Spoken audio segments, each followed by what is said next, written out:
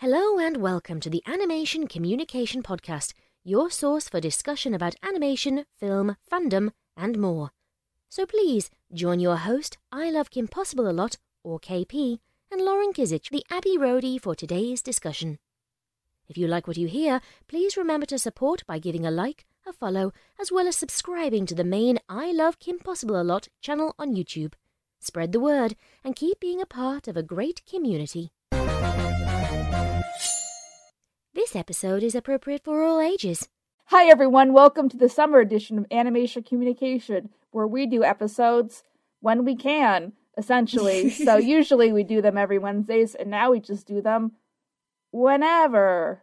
It's hard when we're constantly busy nowadays that it's a grind. So we're trying to make sure that we get episodes whenever we can. Life comes at you pretty fast. It's like COVID messed up everything. Yeah, and then when people are starting to come back and stuff like that, yeah, different things come up, different opportunities come up, everything kind of gets thrown off kilter again as things start to kind of go back to being functional as they were before, but not really.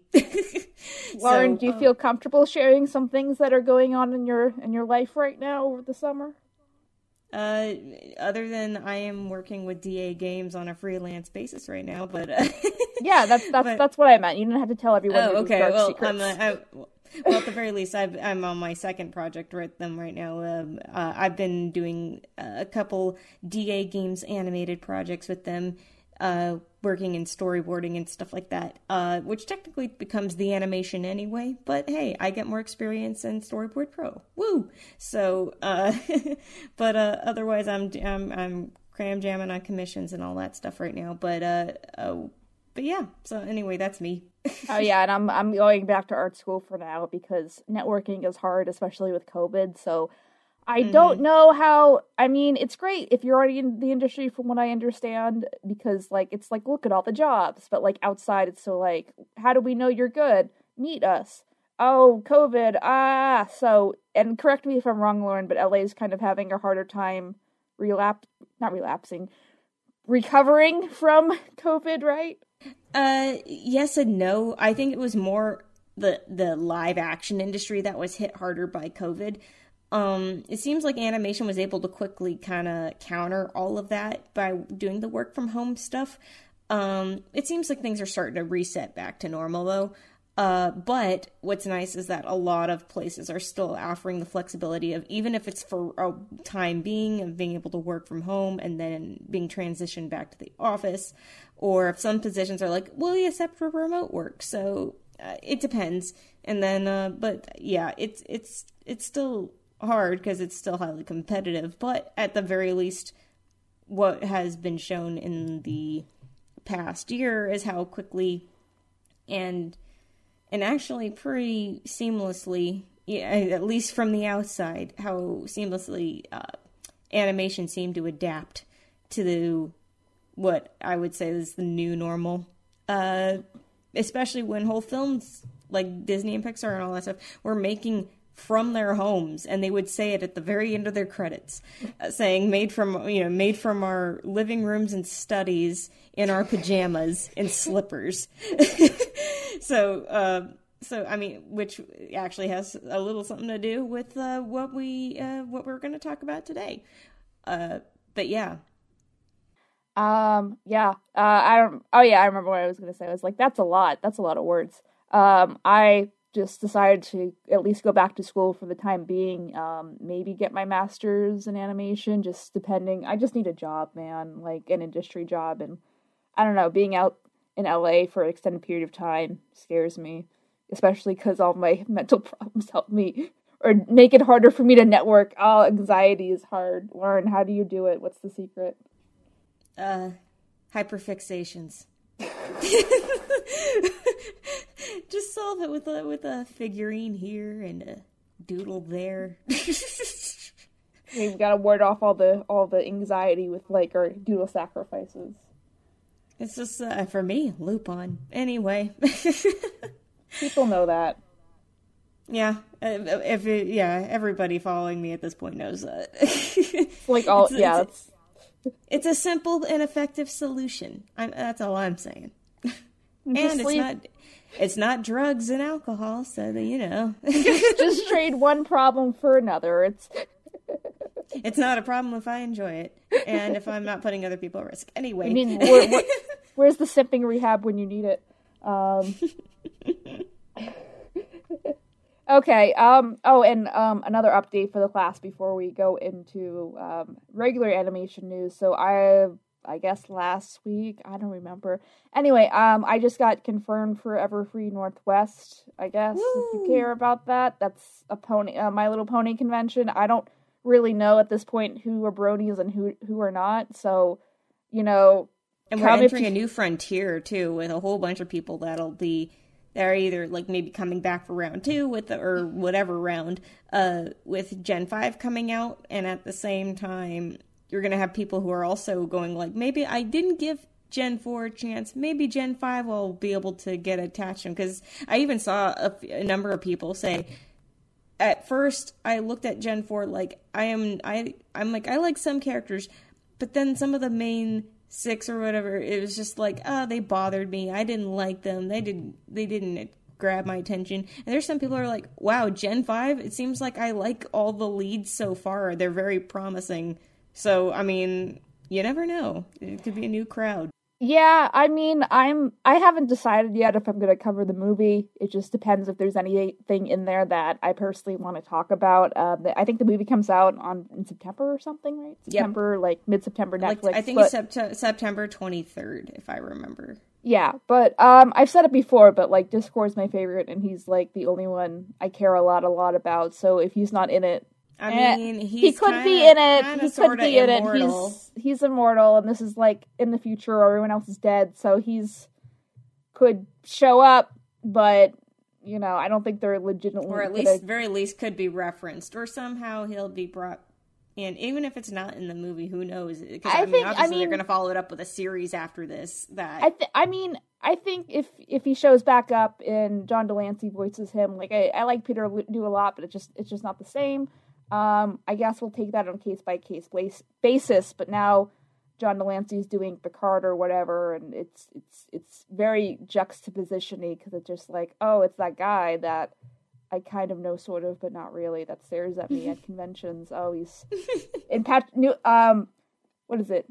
Patrick Stewart is just one of those celebrities that it's just a legend, you hear about them, but I've never seen Patrick Stewart in person. I don't think he exists, really, so it's a weird time for my brain. He's just a really good Photoshop job and a lot of photos. That's why he's always so bald. So he's someone's green screen playing him. That's why he never ages. He's just the same guy that they've photoshopped into photos over the years. It's fine.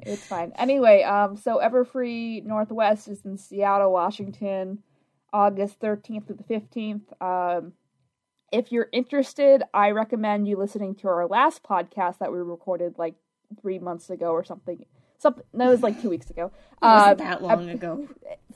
It's been I know, it feels like years. Forever, though. Yeah, so I recommend you listening to that if you're I would like to go to a convention, but how do I do it without spending millions of monies? Because I think a lot of, especially kids, when I say kids, 15 to 17, they see these cons. They're these look like fun. And they're well, I can't afford a hotel by myself. My mom would never let me fly in a plane by myself. There's a lot of logistical things that, can potentially scare you. But if you just do your research, it's not as scary as it seems. And Everfree, because they are so organized and nice, and they're the only PonyCon I will do at this point for the most part. Yeah, I've heard a lot of lovely things about Everfree Northwest. So if you have the opportunity to go, please go support them, because especially as we're coming back into the convention era again, post-COVID, or at least even though COVID's still around, it's mostly post freak out about COVID and not knowing what to do and not holding conventions because of it. go support your local conventions. And if you're if you're in Seattle, go support it. It's right there. Yeah, you got nothing to lose. I mean, I don't think anyone's ever come that's like, I had a friend from high school that showed up to Last Everfree because she was in the area, that's just like, oh, KP told me to come here, and she was like, what's going on? So it's I recommend it for people like my real life friends who like want to come with me to the convention. They're just like, how do I do this? Just because it's just so like meticulously well organized. But if you're really not into the pony scene, there's like, as long as you're flexible with your point of entry as far as the panels, like it's usually like video editing and ponies or like character analysis and ponies. So there are a lot of really good panels. They just happen to be shaped around like a pony themed element. So that's better than just... It's like going to Anime Expo, or even anime conventions. It doesn't always mean it's just going to be anime. Yeah, there's going to be a lot of it, but it doesn't mean that that's all it is. There's a ton of panels and booths and vendors and all these people that'll cater to your every need. And so you never know. It's kind of like I guess you could say it's kind of like going. The feeling of you go to a swap meet, you never know what you're gonna find. Yeah. So and I'm so proud because they announced me and I was like, are you sure you just want to like regular announcing me? Like I don't have any like bad blood anymore for the most part, but I'm always like paranoid and afraid someone's just gonna be mean on the internet to me now. But no one posted a mean comment anywhere, and I'm just like, yes. So please don't like go back and be like, I listened to the podcast and I'm going to put KP as a butt on the Twitter comments. No. Well, now that she mentioned it, I'm going to go back now. KP is a butt. But yeah, even on the website, they even have a price breakdown. If you go to how much will it cost under register, and it will like give you a breakdown as far as like general flights, if you're splitting the rooms with people, blah, blah, blah, blah, blah, blah. So, generally, if you're splitting a 4-bedroom room with someone and it should cost around $400 to $500. Like, not incredibly crazy amounts. But if you're sharing with 4 people, it may be 2 beds or something, or 2 beds and a fold-out couch. If you want to have 8 people in a room, that's on you. If you're like, I'm committed to spend only $30 in the hotel, then okay, but you have fun sleeping in the bathtub, my friend. But you can do it if that's how bad you really want to go. Yeah, so just plan ahead. Plan ahead with a group of friends. Be smart about it. Yeah, so I'm getting booked for cons every a little bit this often, so just expect to be like, hey guys, I have a con announcement. So we have that, and the only other news, which is for the children, so I think we can cover it quickly before we get into the actual news. Go ahead. I just realized it's funny because technically I want to say maybe sort of, officially you can say this is the first time you've on the podcast since we started it that you've been able to announce that you are going to be at a convention, like confirmed, because in the time that we started it was around the time just before COVID hit. And that conventions weren't around or anything, or at least conventions were going to happen, but they had been canceled or something like that. So it's kind of funny when I'm putting it in perspective. Go, wait a minute, I don't think we ever had an announcement for a convention like this. Well, we had one last week where I said there's 2 I'm getting confirmed for, but not one. Well, but that's why I said hot off the presses kind of thing. Right. I was saying 100% confirmed or whatever announced. I'm talking about that. But in other ones, I'm like, wow, we've been running this for over a year now, and that's the first time. Yeah, we're doing it. COVID, man. I don't know how this is going to work through doing going back to school with conventions. I'm trying not to worry about it right now because as stressful as conventions are, they also are really fun and they help me organize my time a lot. So I'm already starting to get pre-done pieces. When I say pieces, it's computer paper drawings, but they're nice. They're really pretty. I promise I'm spending a lot of time on them, but that's the traditional thing people will draw on when they're, doing commissions on site or whatever. But the other announcement is the second convention I'm going to in August, which is which is Nerdfest, which is in Davenport, Idaho, if I remember correctly. It doesn't say on the website, so I'm going off memory. They're collecting items for their silent auction that I am help running, and the profits are going towards, let me look it up, I think like a children's Bethany for children's and families. So I think the website doesn't really say what it's, or the Twitter handle doesn't really say, but it looks like it's for a good cause. So it looks like they give grants out to kids in needs and stuff like that. So that's good. Yay, children. So if you have anything, you're going to that one. Okay, that's for, I don't want to make everyone feel bad who's not going. So what are the other news things that we can talk about? Okay, so I can say that it was interesting because I had to add this headline this morning, or at least have it in mind for it. I guess it's been, either at this point it's been speculation, it's rumored, until we have it 100% confirmed, but Genndy Tartakovsky's Popeye movie, which was teased years ago with test footage, which we all know with Sony Animation, they love doing kind of like the super flexible rubber hose, kind of like rubber kind of animation, where it's a lot of model breaking and all that stuff. And Popeye was going to be one of those very special movies that, it was around the time that they were also working on Hotel Transylvania stuff. So it was a lot more of that kind of similar style. And hey, that was Genndy's stuff too.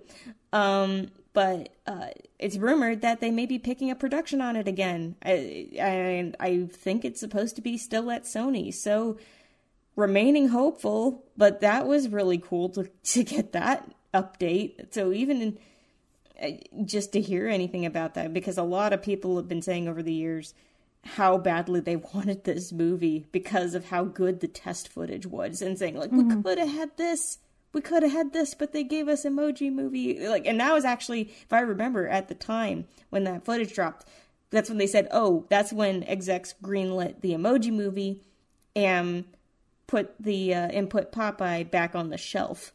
So, I mean, so that says something. But it's really, it gives me hope.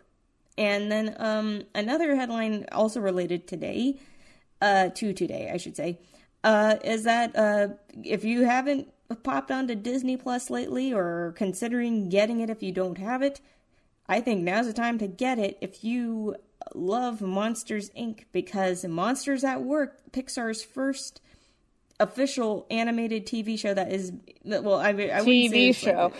I'm not saying this, not including, well, I'm not including Buzz Lightyear of Star Command. I'm talking about CG animated, like, officially. Yeah. Buzz Lightyear Star Command wasn't officially Pixar anyway, so. Yeah, and so, but to have an actual canon continuation to Monsters, Inc. right after the events of movie 1, by the way, which is really fun idea to play with. And so it makes me wonder, I think a lot of people are speculating if Boo will show up at some point in the series. There's been rumors that she will, but we won't know when. But it's so far got a lot of wonderful comedic talent inside the vocal in the voice acting booth for this one. Even Henry Winkler's a part of the cast as well. But they also brought back Billy Crystal and John Goodman to reprise their roles as Mike and Sully.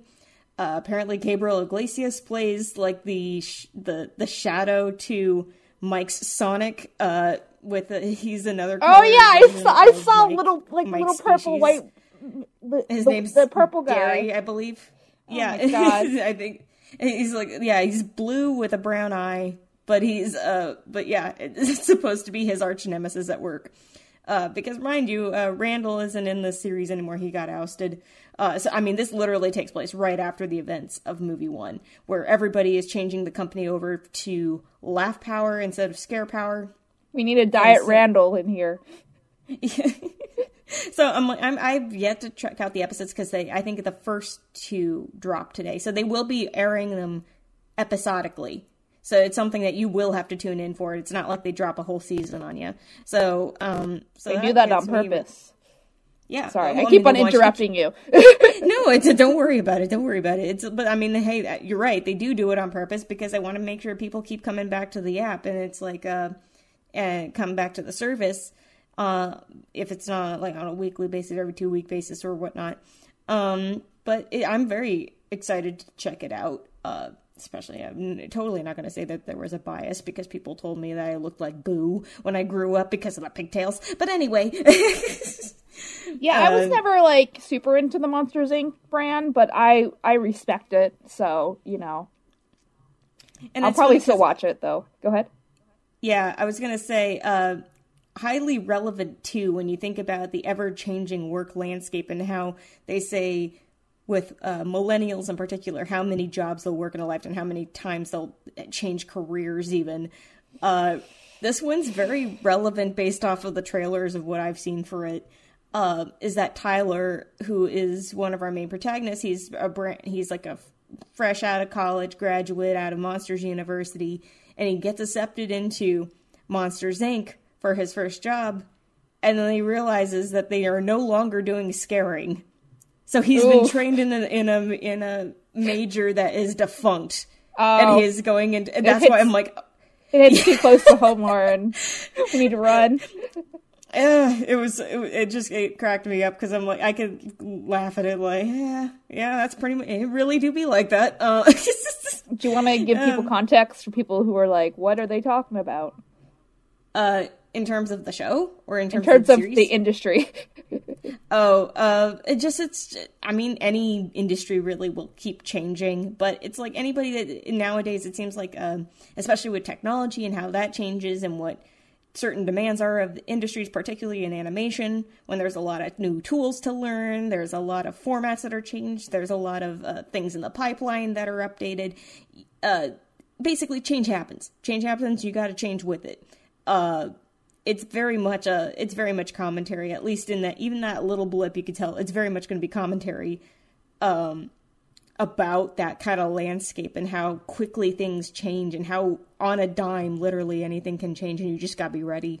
But I had to laugh at it going like, you laugh at the reality of it because that's pretty much how it is. It's made by people going through the same thing. So, I mean, hey, come on. But they already have jobs, Lauren. They already hey, in the industry, we all know it can be project to project, or you're there for a gig. You know, it's a constant process. So, I mean, you got it again. The whole theme is change and changing with the change. When will we get to the ride? This is the ride. It's a mad race. But anyway, but I did have to laugh. I did have to laugh at that as part of the whole theme of especially with what they're introducing you with this being a continuation right after the ending of the first movie, which is the whole discovery that laughter is more powerful than screams. That they are like, okay, we're going to quickly change over to laugh power. And you go, how fast did this change? How fast did they establish themselves? And this basically, I guess, would take place right in that time frame where apparently that changed so quickly they haven't updated their employee, their employee handbooks or introduction videos of saying, like, welcome to the company and stuff. So there's going to be a lot of jokes of that saying, like, this is how quickly everything changed. That their employee introduction videos, like the worker training videos, haven't even been updated. Didn't the big spider guy get ousted by the FBI? He shouldn't be in there. And they mention it. I have seen a clip. I can say I have seen a clip that it's from the point that they show the employee training video and Tyler's watching it. And it says, by our, a company led by our esteemed CEO, and the video's quickly paused, like, not esteemed anymore. He's headed to the big house. I'm just like, wow. They just really are really throwing the jokes at you real fast and making sure that the continuity is there. It's like, here's a quick rundown just to make sure that you're up to speed on this. Yeah, remember this at the end of the first movie? Yeah, this is good.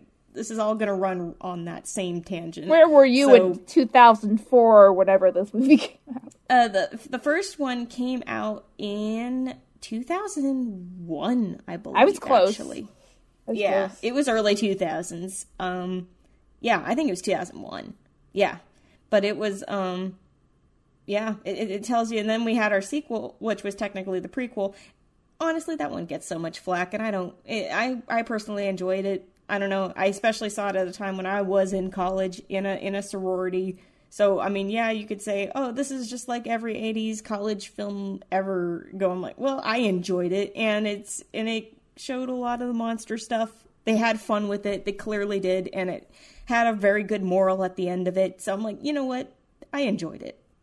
So everybody can go sit in the corner, because I stand by Monsters University being a lot of fun. So. That's valid. Oh, I have updates too, if you want me to talk about updates that we didn't talk about. Okay, so for those of you who play Disney Heroes, the most important Disney update, or the most important Disney game. So it's an app thing. So there's two. I've talked about this before, but for those who are new, there's two apps. There's Disney Heroes, which is the 2D based one, and there's Sorcerer's Arena, which is the 3D based one.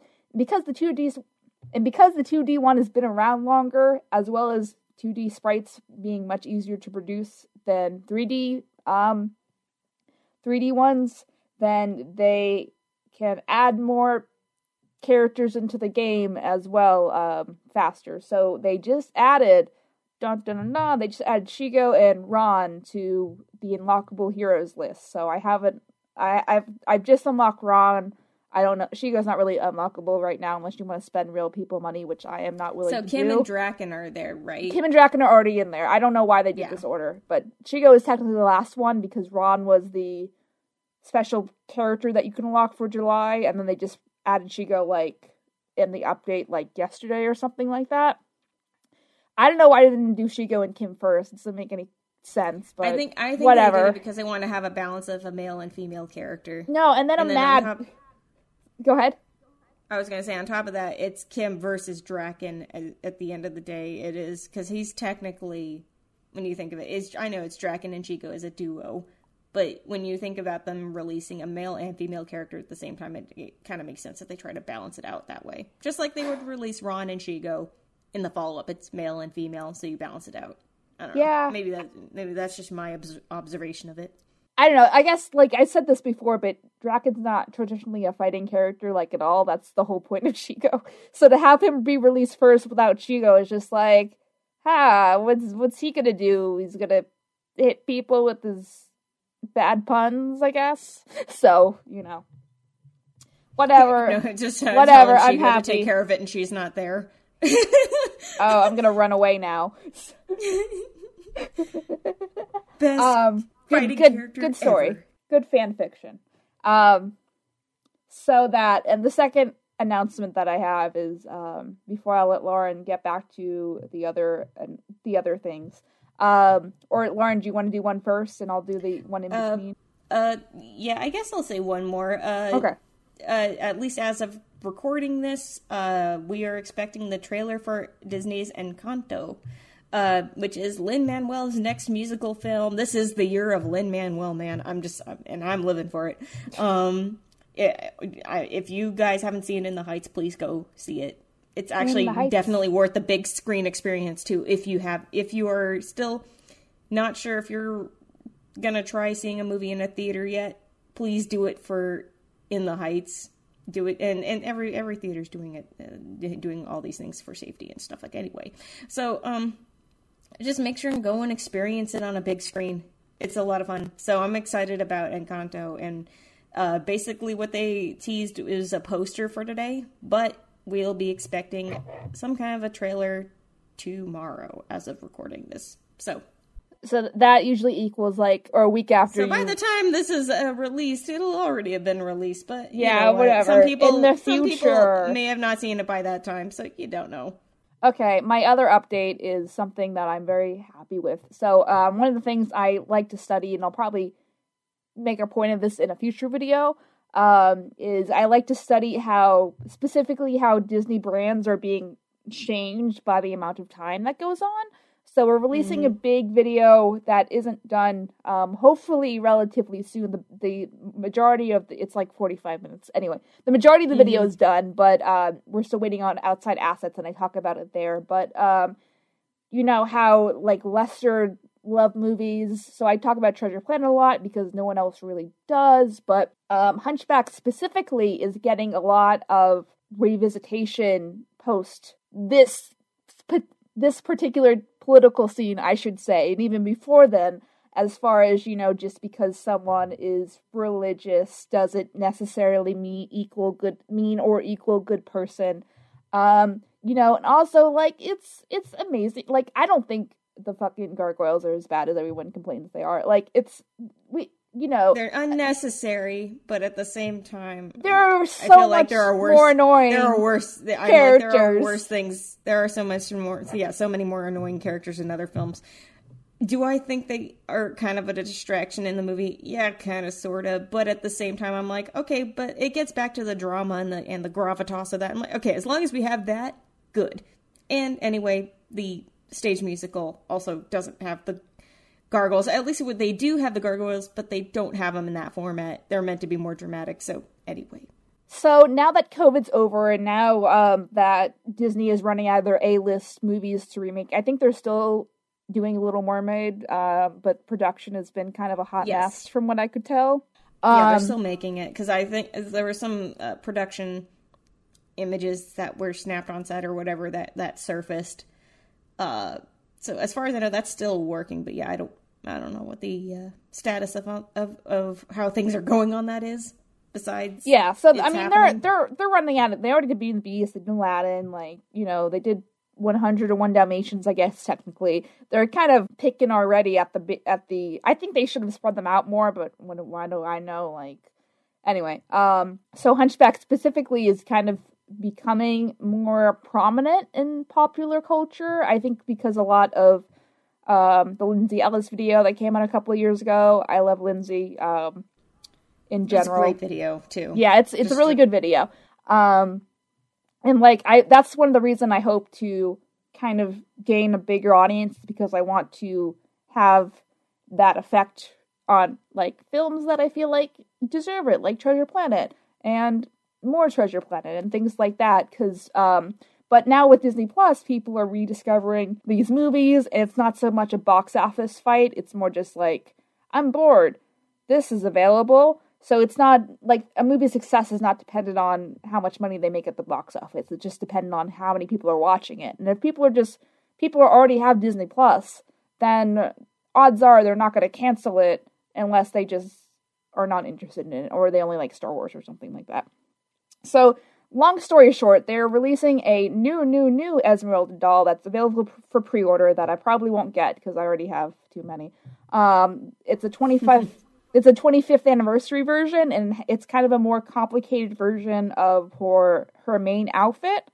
So they had the Midnight Masquerade line that we've talked about before, where they had Meg, and they had Esmeralda, and they had some of the princesses, and they had Hades, and Yzma, and all these characters that, like, oh, that's nice that they're doing things for them. It's good that we care. So Hercules is kind of in a similar ball field as far as people being like, I like Hercules, and then Disney's like, we like your money. So, anyway, so I'm kind of surprised about it, because again, they just released the Midnight Masquerade like a year ago. I have that one. It's appreciating value, but it was still like kind of expensive, so it's already doubled in value. Yay, KP. But anyway, so I have that one, and then they have the basic Esmeralda doll that was released like with the basic Meg doll that they did with the new sculpts. And now they have this one with the same sculpt, but they're just different outfits. So I'm surprised that they're releasing another one they've already released 2 in last year. But hey, I'm not complaining. Whatever gets that Hunchback money. Hey, do you have any thoughts, Lauren? I guess sort of related point to that. I don't know if it has to do with them closing more Disney stores as they're trying to push for more online sales. Not sure. But I mean, kind of relevant is that they just announced that the very first Disney store, physical Disney store in Glendale, is closing. I saw that in this month. And yeah, no joke, it was the first one, and now it's closing. So it's a lot is riding on these toy sales going through online now. I remember the days when they had the catalogs, man. I don't know if they ever still do the catalogs. I think they're trying to save on print and savings. Yeah, it's not green at this point. But yeah, I think that there's going to be a lot of these fantastic products, but they're trying to push more, especially to encourage people to shop online as they're trying to transition the stores out, which I feel like that hurts a little bit because I like the experience of going into a Disney store. I agree. But if people are already just staying home and they're so used to staying home at this point, then, you know, they're shopping online, and they're just going to save money on real estate by getting rid of them. It just kind of hurts that it's the original that they're getting rid of. I mean, to be honest, for California location specifically, I mean, can't you just still go to downtown Disney and buy Disney merch there? I mean, if you want to make the trek down to Orange County, unless you're in Orange County. Yeah. Because that's a haul. Yeah, I'm saying there's options, though. It's not just like, options, no Disney store, now I have to use my computer. So there's options. It's just they're not going to be as easily accessible anymore. I guess they might keep the one in Times Square, because that one's really cool.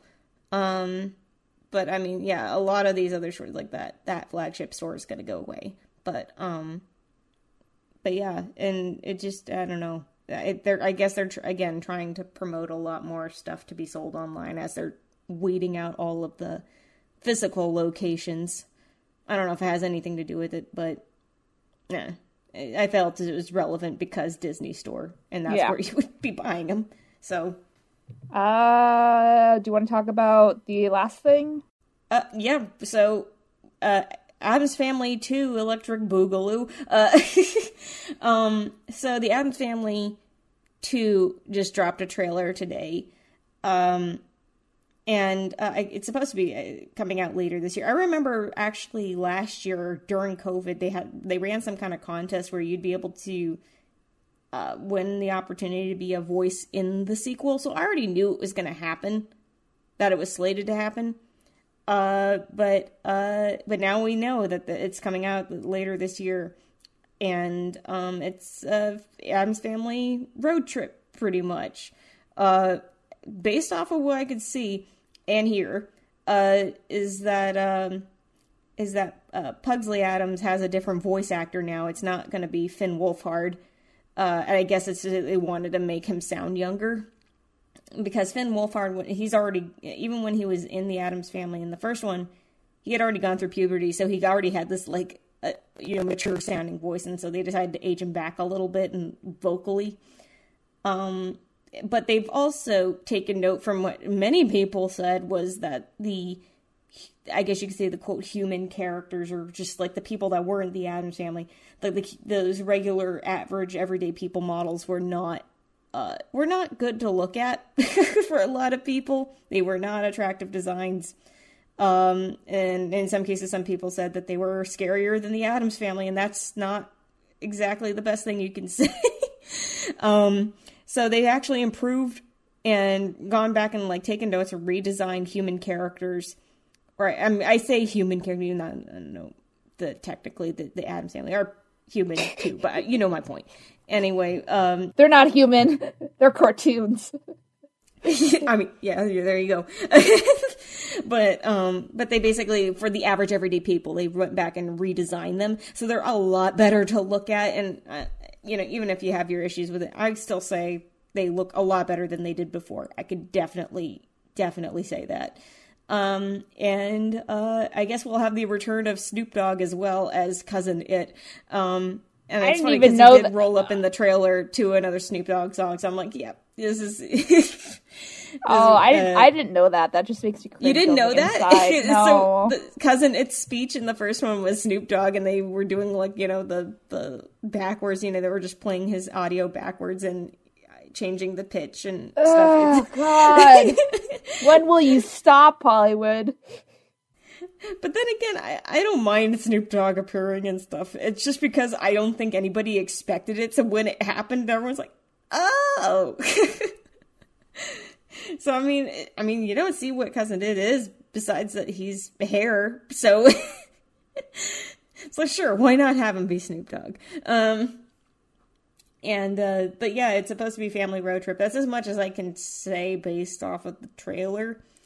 But I don't know. There's not much else, not much other details besides that, other than, yeah, the Addams are obviously going to cause mayhem everywhere they go. And actually now there's also some reveal that I guess Wednesday has a voodoo doll of Pugsley, and it actually works. And so so she's able, like, anytime the voodoo doll gets, like, lifted, so does he. He gets, like, lifted off the ground as if some ethereal force is picking him up off the ground. So there's that. But yeah, I don't know. We'll see what else comes out of this, because actually, I actually enjoyed the first one. Yeah, it's not a perfect film, but I enjoyed it. I was happy I saw it. So we'll see what happens with the sequel. I don't know if it'll be the same fare or if it'll be a next step up. I could at least say that the designs of the people outside of the Addams family look a lot better. You're so much more optimistic than I am. I'm just like, we don't need Snoop Dogg. It's Cousin Itt. Come on, guys. But, like, it matters when his voice is played backwards and its pitch changed. It's just even funnier because every now and then you'll hear the words he's saying, and it's basically like his slang whenever he's, like, like the faux shizzle kind of stuff. So when you're hearing these, like, little, Snoop Dogg isms in there, it's kind of like, you go, oh, haha. I don't know. Maybe it doesn't bother me as much. Yeah. Normally some things like that would bother me, but I don't know. It amuses me. You do you. You do you. Okay. Anyway, I think that's it for the updates. Okay, what are we talking about today? So we're talking about Luca. Hello. If you haven't gotten onto Disney Plus yet, please get on there. Do yourself a favor. Luca is free with the service. There's no upcharge at $30 for this one, which I am really hoping that Disney eventually abandons that whole thing. So far, 2 Pixar movies in a row that have gotten a straight up release onto Disney Plus have had no upcharge of $30. So there you go. But Luca is a lot of fun. If you like Italy and if you like pasta, I know this sounds like a bunch of stereotypes. Oh, can I make an ad? So my friend took me to the farmer's market the other day, and I never had, like, pasta made from scratch before. Ooh. Holy crap! It was like a What'd you have it with? Like what a religious kind of sauce? Made from scratch pesto. Ooh, oh, there you go. And then it's like, if you ever wonder what pesto Godly pasta experience. tastes like, it's fantastic. So you'll be seeing a lot of that in Luca if you haven't seen it yet. But then again, we're talking about Luca here today. So if you haven't seen it, why are you here? Unless you're here for spoilers. So, I don't know. I literally went not even a week after seeing Luca, I went to an Italian place for the first time in a long time, and I had pasta. So, because I was really craving it. So, but yeah, I absolutely adored Luca. It was so much more than I was thinking it was going to be. And it provides a lot more. You know what? I don't know if people had a lot of issues with it being a smaller scale story. I don't listen to any of those articles, because you know what?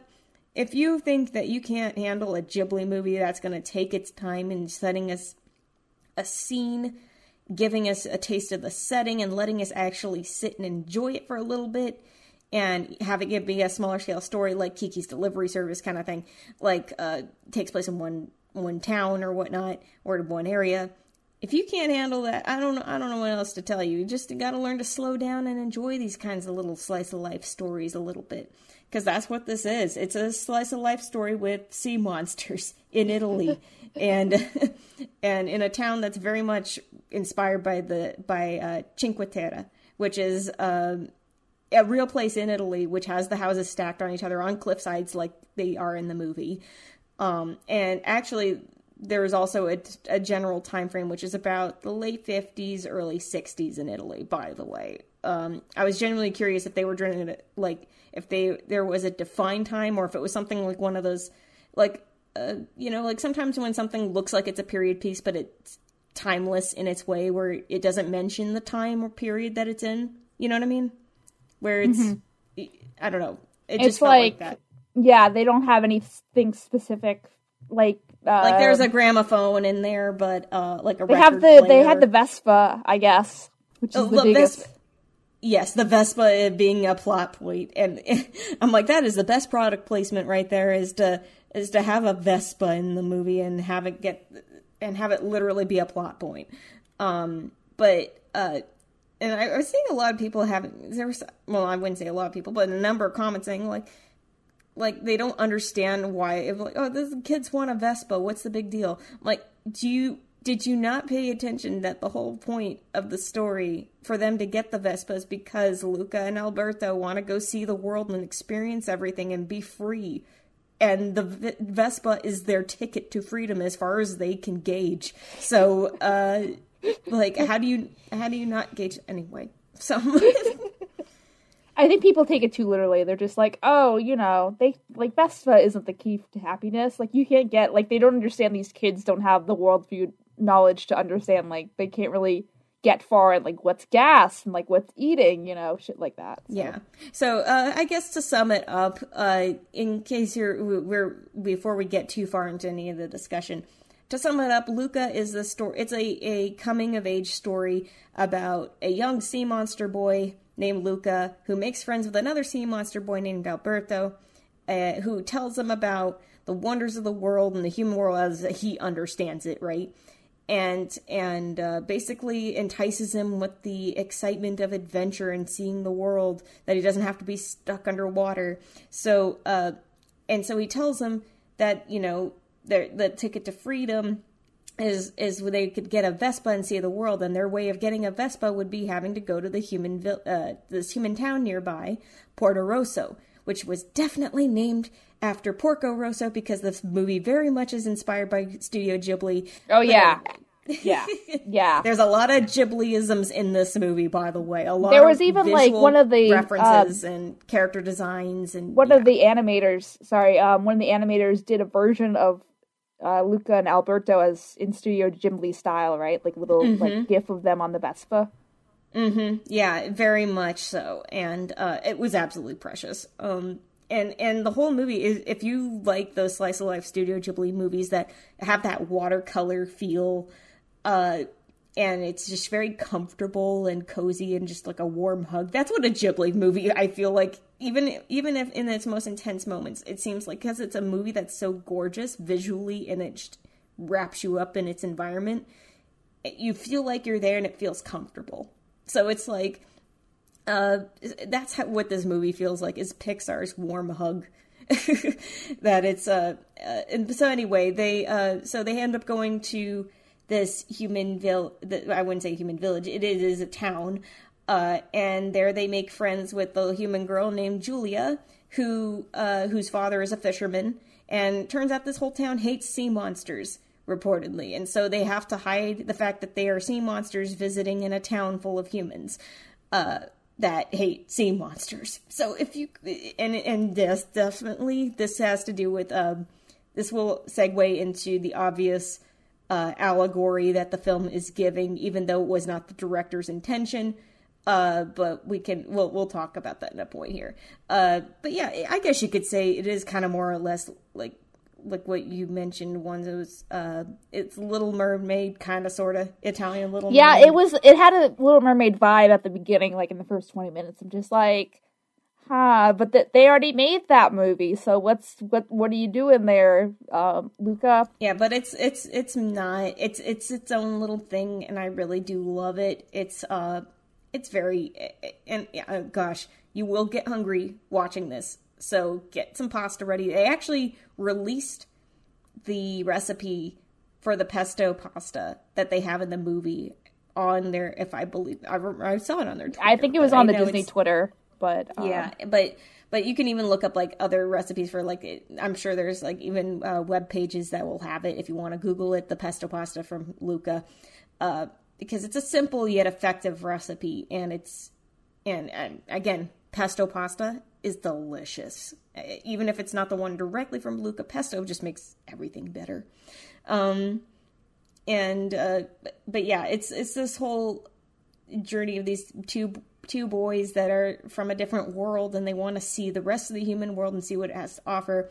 And I especially like that how pretty much bullheaded and overconfident that Alberto is, and it's because, I mean, obviously because of what we come to understand later about him, is that but I do love that he, the stars in the sky are anchovies.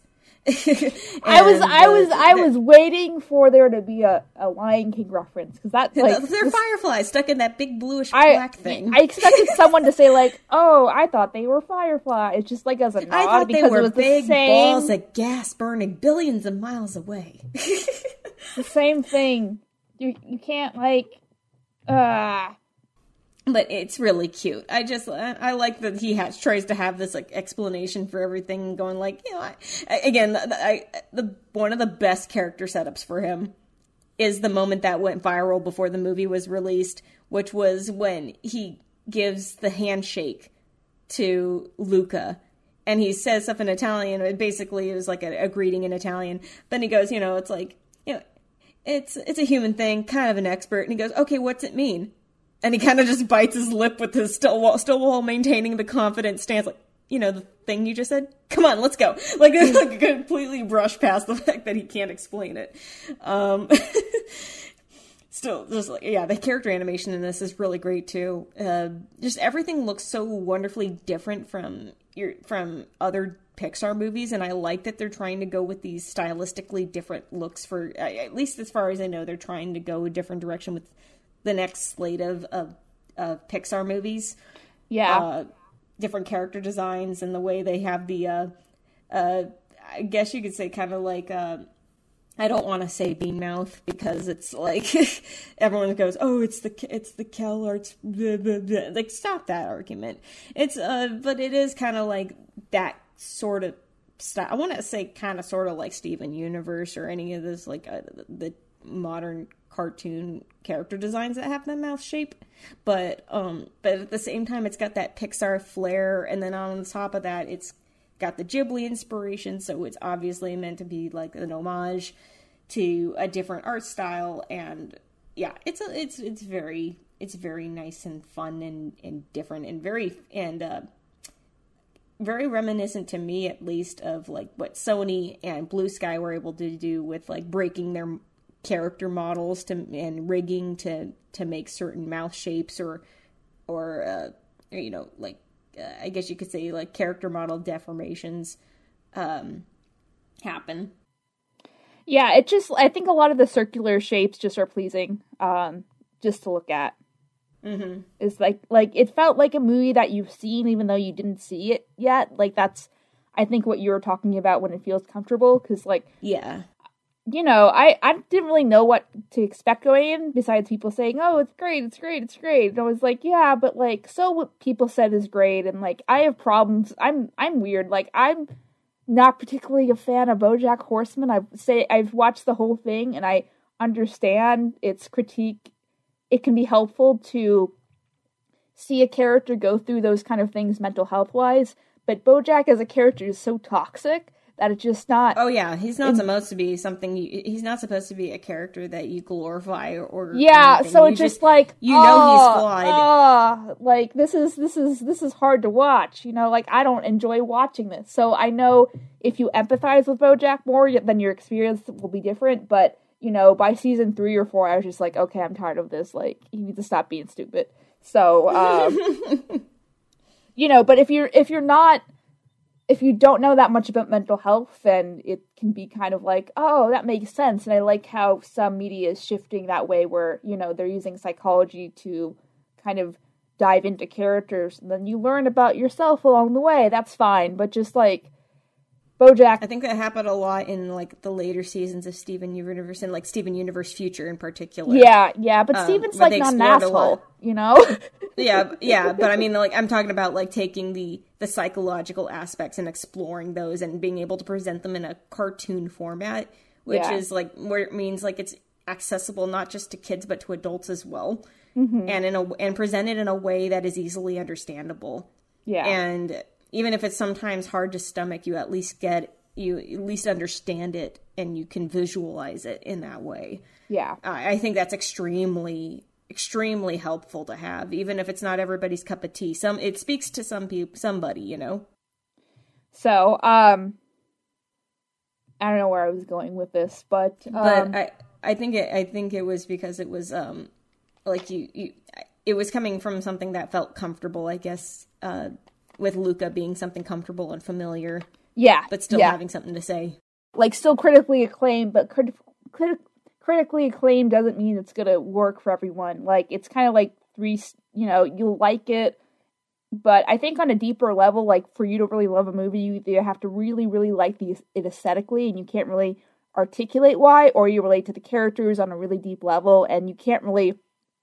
That's gonna work on a case-by-case basis for everyone. So, like, a movie can be great, but, you might be like, okay, but I'm not, like, crazy about it. So it depends on how you tick and what things you react to for you to be, like, go down, in Lauren's case, like the Lupin hole or whatever, and just be like, now I have to draw everything. So, yeah, everything, things resonate with different people, and, again, like, art is fantastic in that way, and cinema falls into that. It's up to you whether it strikes a certain chord with you. It's subjective. Yeah. Let's see if there's anything else. Did you? Well, we could talk about the commentary that, like, okay, so even though it was not the director's original intention of the moral of the story, but it is about, like he said, I wanted to come across with a message about, this one goes out to all the kids who feel that, or anybody that feels different, like an outsider in a community. Or is there a gay allegory theory that's going around?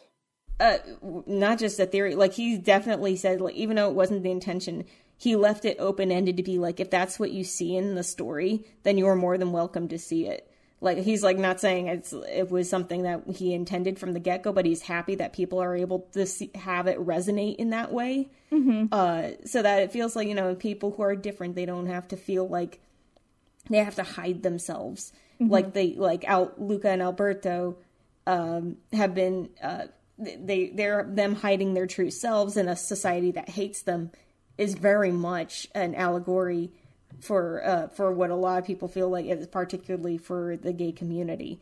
Mm-hmm. So that's and that's been resonating with a lot of people, and I've been seeing them all with their experiences and saying how much it resonated and why Luca was so important to them. So I think that's, like, incredible and incredibly powerful for something that it's even a small slice of life film can carry something so powerful. It doesn't have to have a lot to get the point across, Yeah. And at the same time, it can also be an allegory for again, anybody that feels different. It could be, and then there's even a message at the very end saying, like, it's almost like finding your people. Mm-hmm. Not everybody will like you, but you go out and you find the good ones and you keep those close. You know? Yeah. So it's you'll find your tribe, basically. And I think that's, like, a fantastic message to have, even though it seems like it's something that could be said in a lot of different shows or different movies. The way they treat it here is something that's very palatable for so many people, and it resonates in that way because of it being so openly interpreted. Mm-hmm. That and in all its different ways that it's able to do that. It's nice. It doesn't pigeonhole it into one thing or another. It's also not... it doesn't talk down. It's not, like, so oversimplified that, like, it is, like you said, it is like a Ghibli movie. Like, it's not so oversimplified that it's, like, just the audience, like, doesn't really care. Or it's just, like, not really fun to watch just because, you know, like, I didn't know, as someone who's consumed a lot of media, I wasn't sure 120% which way it was going to go, and that's what you're looking for, because, you know, you weren't sure, you know, there was going to be something going on, like, near the end of the second act and stuff like that, to have some hiccup with the race or something like that, but you just wasn't sure how it was going to happen. And you think the antagonist dude was going to be something. Let's talk about Ercole, okay? I like that they had him be an outright butt, okay? No twist villain. You just know right from the get-go this guy's an asshole. So it's just like, I appreciated that they even kept it that simple, that I'm like, they had nuance in every other aspect, which is fine. And actually, there's a little bit of that nuance in Ercole's character as well, especially where I think it's also in the point where when we first see him applying for the race, and they said, you know, he said something when they try to stop and going like, but you were, what was it? You said you were 16 last year. Aren't you a little old for this? He said, you were 16 last year. He's like, no, but this year I actually am. Or something, like, saying he's obviously like the kind of guy that'll go into competitions made for kids and try to hold himself to the higher bar, being like, I'm so much better than you. Like, literally, you are competing against other children that are younger than you. How dare you? But all to feel like some kind of a superiority complex. Yeah, you already kind of feel like he's like, it's like he's already out of his element in to be antistical. So you kind of know, like, if you put the pieces together, you probably understand that he's just really self-conscious, and he needs to have some sort of control over people in order to feel validated and stuff like that. He needs a constant external validation. That's why he has the two cronies that hang around him that you could tell they really don't even like him, but they're around because they know that it's like, if they were on the other end of who he bullies and stuff, it's better to be behind him than in front of him, right? So it's like, but it's so funny that the town literally just does not like him because he's such a pain. But at the same time, you know, it did actually, you brought up a point that made me think about it in a way of like, wow, it says a lot when all of a sudden I had the realization that he himself, because of that, is also an outsider. He just doesn't see it that way. He thinks of himself as above everybody, but he's still very much an outsider because, again, he's like, he is like the teenager that competes with the little kids to feel some kind of superiority when it's just when he himself is an outsider and then he targets other outsiders and bullies them. It says a lot. It is about like the bully complex. When the bully feels like they are threatened or they are out of place, and they feel bad about themselves, and they constantly make other people feel bad to bring them down so that they feel better about themselves. That's absolutely what it is. Yeah. But it's just interesting that I thought about, like, wait, he himself is too an outsider. Like, even in his own, even in the little town that he lives in, nobody likes him. Yeah, and he acts like everybody does. I think if we were to get, like, a Luca series or something like that, or a mini-series where we could, like, now Alberto is ostracized from everyone and, like, he has to go through some character growth. Not that I'm saying, like, redeem him or whatever, as all the kids are in. Oh, I think you mean Ercole. Oh, whatever. Yeah, Alberto gets accepted, but these Italian names are hard for my small brain. Anyway, I think, you know, there could be some kind of character arc or some kind of understanding in there, and it was implied in the movie, but not in a way that he was really willing to undergo change to be a better person, because he just like, kind of more or less got his comeuppance. Yeah. That was you know, I bet, you know, like how does he have the Vespa? Who's giving him money to get this Vespa?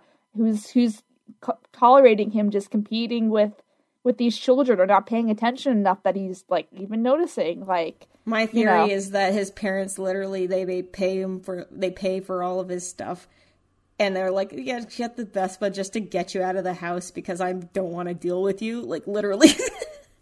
Like, that's how I see it, is like, they literally, like, kind of, like, pay him to go away. And he just thinks, oh, cool, toys. Like, it's... The moral of the story is everyone needs therapy. But but yeah, that was a whole other thing, and especially with the way he becomes, like, even though you know he's not really a dramatic threat in the grand scheme of things, he becomes across very much threatening especially to the perspective of a kid, you know. And especially when Luca and Alberto are outed as sea monsters during the race. And he's coming at him, like, on a bike with a freaking, fishing spear. Just, like... Fucking... I'm like, he's ready to he is ready to skewer these kids in the middle of a race. Like, don't you have something better to do? I know, and especially when it seems like, even though there's people in the town who are, up in arms and we're ready with nets and stuff like that, it says a lot about the upbringing, too. It's just that he's a product of his environment.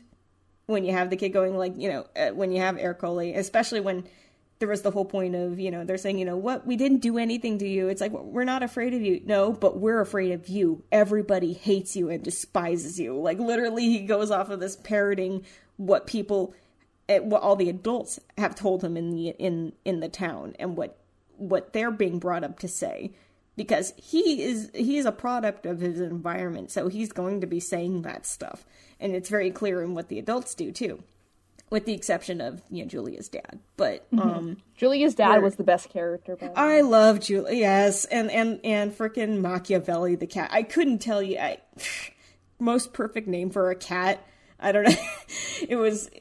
And it was great to have them, like, visually match. It coordinated. It was cute. I love them. And on top of that, Julia's dad when he's missing an arm, it's not because of, like, an injury or anything. He was literally born with one arm. Yeah. I think that was cool that they had that in there as a feature. And it's not, like, a huge plot point. It's just, like, but it's a little glimpse into him as a character, which is really nice. When he's just like, I came into the world like this. Yeah. I'm like, I love that. I really love that. And he's not embarrassed about it, too. He's just like, because he knows, like, the kids will notice, because it's abnormality words. So. Yeah. But it's like, and it shows that he's still a highly capable fisherman with it. So I mean, and he's awesome. He's one of my, I think, a lot of people are saying, oh, he's my favorite character. I'm like, yeah, I kind of feel that. It's like, he and the cat are great together, and especially the cat being so highly suspicious of Luca. Did you see my meme about? Did you see my Luca meme like a couple days ago? Maybe like a week ago. I might have missed it. Which one was it? Oh, it was just like, if I had a nickel for every time Disney made relatable father figure sailor dads with one arm, I'd have 2 nickels, which isn't a lot, but it's weird that it happened twice. It's happened twice. Yeah, you're right. It's but yeah, I could go on about Luca and how wonderful it is. And yeah, some people can complain that the ending was rushed. Oh, there was a quick happily ever after. I'm like, are you really going to complain about that when they had all this time that you were getting used to the characters? Isn't it okay that you can have, like, a simple happily ever after kind of thing? I mean, it's still open-ended as to what happens with the kids from that point. Yeah. Like Luca's gonna go off to school, to human school, and Alberto's gonna be, basically is Julia's new adopted brother. So it's like, there's all these things that are still left open-ended and saying, like, what lies in store for their connections and what they learn from the world and all that stuff, and what Luca brings back and his experiences from school. And that's what I like, is that they still leave it open-ended, even though it's a happy ending. It's an open-ended happy ending. I guess they kind of sort of illustrate it too in the credits, so please watch the credits. It's really cute. Speaking of credits, let's talk about the number one character in the entire film, whose voice actor completely blindsided me. I was not expecting him to be in there, but he was there. Let's talk about Uncle Ugo. Oh, I was gonna say, before that, do we want to do a spoiler warning to, like, put before? I guess we could say a preface before this. I already said we're here talking about Luca. If you haven't seen it by now, and you're here listening to a podcast about Luca, we're going to be talking about spoilers. Okay, as long as it's you been said a few that, weeks. that's fine. It's been a few weeks, almost a month, so I think we're okay. Okay. But I was going to say Uncle Hugo. Is that John Ratzenberger? No, it was Sacha Baron Cohen. Oh, I was not what? expecting him to. I was not expecting him to roll up to the party, but there he was. What a fun design too! Just being like a deep sea monster, where he's like translucent and he needs his because of the difference in pressure. That when he comes up to this when it comes up to shallow water, that his heart stops and he needs to have it like jump started because the water pressure is different. So he's not. I don't know. And then him talking about how there's literally nothing to do down in the dark. You just float around, do nothing. But you get all this whale meat that drifts down from the whale carcasses. And speaking of other characters, Grandma was cool. Oh, she was cool. I loved how she was just like, she'll let Luca go out and just explore and be a kid. Like, yeah, cool, yeah. Grandma. I love her. And especially when it is so implied that because she's so chill about him doing all that easy foreshadowing as to what she does too. So it's, I love that she's like, yeah, I beat a guy at chess once up there. Something like that. It was, but I do love that they have those little inklings of foreshadowing, simple and effective. Yeah, but it is like, yeah, I can't, for the movie, for the type of movie it was, I can't really think of anything that they could have done to make it really, really great. I like other Pixar movies better, but that's just preference at the end of the day. It's nothing I think Luca could have done to improve specifically. Do you have any points of like things you think they could have done better, or you think it was pretty I mean, solid? Like I'm okay with how, again, like I'm okay with how it ended and stuff like that, but I do agree that, rushing to the end and saying, "Oh, everything's okay." Yeah, I feel like they could have paced that a little bit differently or written it to a point where they say, it's got to be something that's a process of acceptance. Instead of just right out going like, oh, we're okay now, But at the same time, I'm like, it works for a smaller story like this that feels kind of like a fairy tale. So I don't know. It's like, but I do agree that a lot of people were like, they kind of rushed to the ending. I'm like, well, yeah, that tends to happen with a lot of like kind of fairy tales type stories. They live happily ever after. But that probably would be my main critique. I know there's like all the whole like, oh, monsters revealed. I think what punches harder in this movie than I feel like in some other cases is especially when Alberto is outed and Luca turns on him because he's scared. That was hard. That hurt so bad. Just like, ooh. And especially because you've had all this setup to show their connection and how much Luca learned from Alberto, and that their friendship, and how much they depend on each other and lean on each other as friends. That when that happens, it is a sucker punch to the gut, and it's like, oof. But I didn't have an issue with it though. But it definitely hits. So I'm sure anybody else listening to this one, and saw the movie. Yeah, it probably hit the same way too, and for some it hit more than others.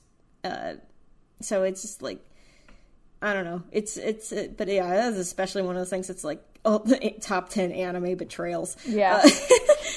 But what's cool is Julia being totally chill afterwards, going like, she finally gets anchovies in the sky. That's why.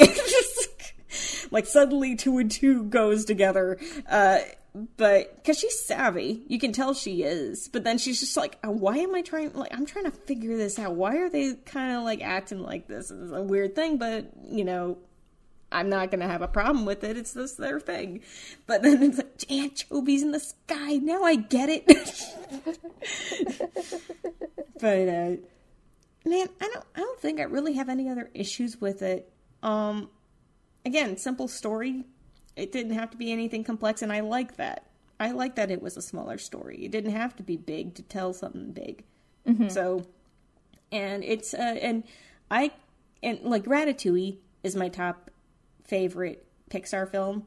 It felt like I won't top Ratatouille for me, but it gets up there pretty close because of how much of it being a comfort film it is, with how, and the colors and the location and just the characters, and it just being, and Ratatouille, even though it takes place, it's a rat in a big world, it still doesn't mean the world isn't huge in Ratatouille, like where it takes place. It's like, it's the sewers and the kitchen. So yeah, it stays, or at least in the restaurant, it stays pretty small too, but it tells a big story using a small space.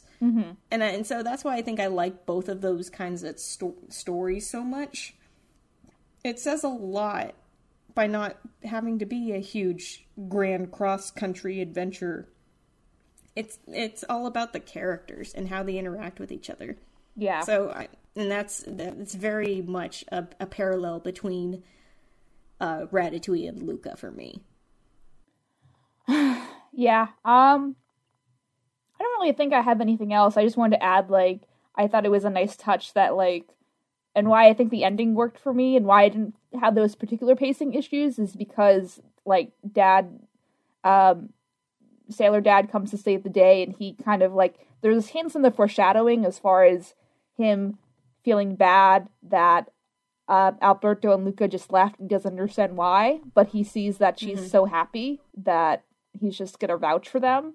And I'm just like, I want him as, you know, I want him in more movies. No, I want a short with them, like fishing or something. Yeah, please, can we get a short with? I hope we do get a Luca short of some sort. I'd love to see that. I'm sure with enough demand we could get one. You can even do like a non-verbal one of them just going to fish, and then there's just like, you know, there's some kind of shenanigans of them not finding any fish. Oh, and, yeah. like, cut, and then ends like with them like having a lot of fish, and it's like a postcard to the other two, and, you know, hire me picture. Yeah, I have a good brain. Yeah, but I love this movie. It's just, man, again, very few issues I actually have with it. Just like I said, like I'm actually okay with the ending, but I could at the same time say, okay, yeah, it could be paced a little bit differently in some ways, but I still don't really have an issue with how it ends. So it's me being nitpicky at that point. Yeah. Because otherwise I love what they do with them. Yeah, go watch it if you haven't seen it. I would recommend. And if you're here, go watch it again. And if you've seen it already, go watch it again. Eat some pasta. Yeah, I would recommend that if you, eat pasta while you watch it. Especially do what I did. Eat pasta, ride a Vespa. Go to the farmer's market, get homemade pasta, and then, you know, you don't have to do anything ever for you're like, everything's cured. Your depression's cured, everything. So, anyway, last announcement for the class, I guess, before you wrap. So I am trying, if you're interested in being social, like, I don't know, people are kind of hit or miss as far as the KP stuff these days, so it's hard to tell. I'm hoping conventions make me feel better, because everyone will be like, yay, I like your content. I'm like, yay, please watch it. I got a comment like a week ago, because we inadvertently took a month off. I didn't mean to, but the Castlevania review just took a really long time because we got it out like a week after the show dropped, and then no one still watched it, so it's fine.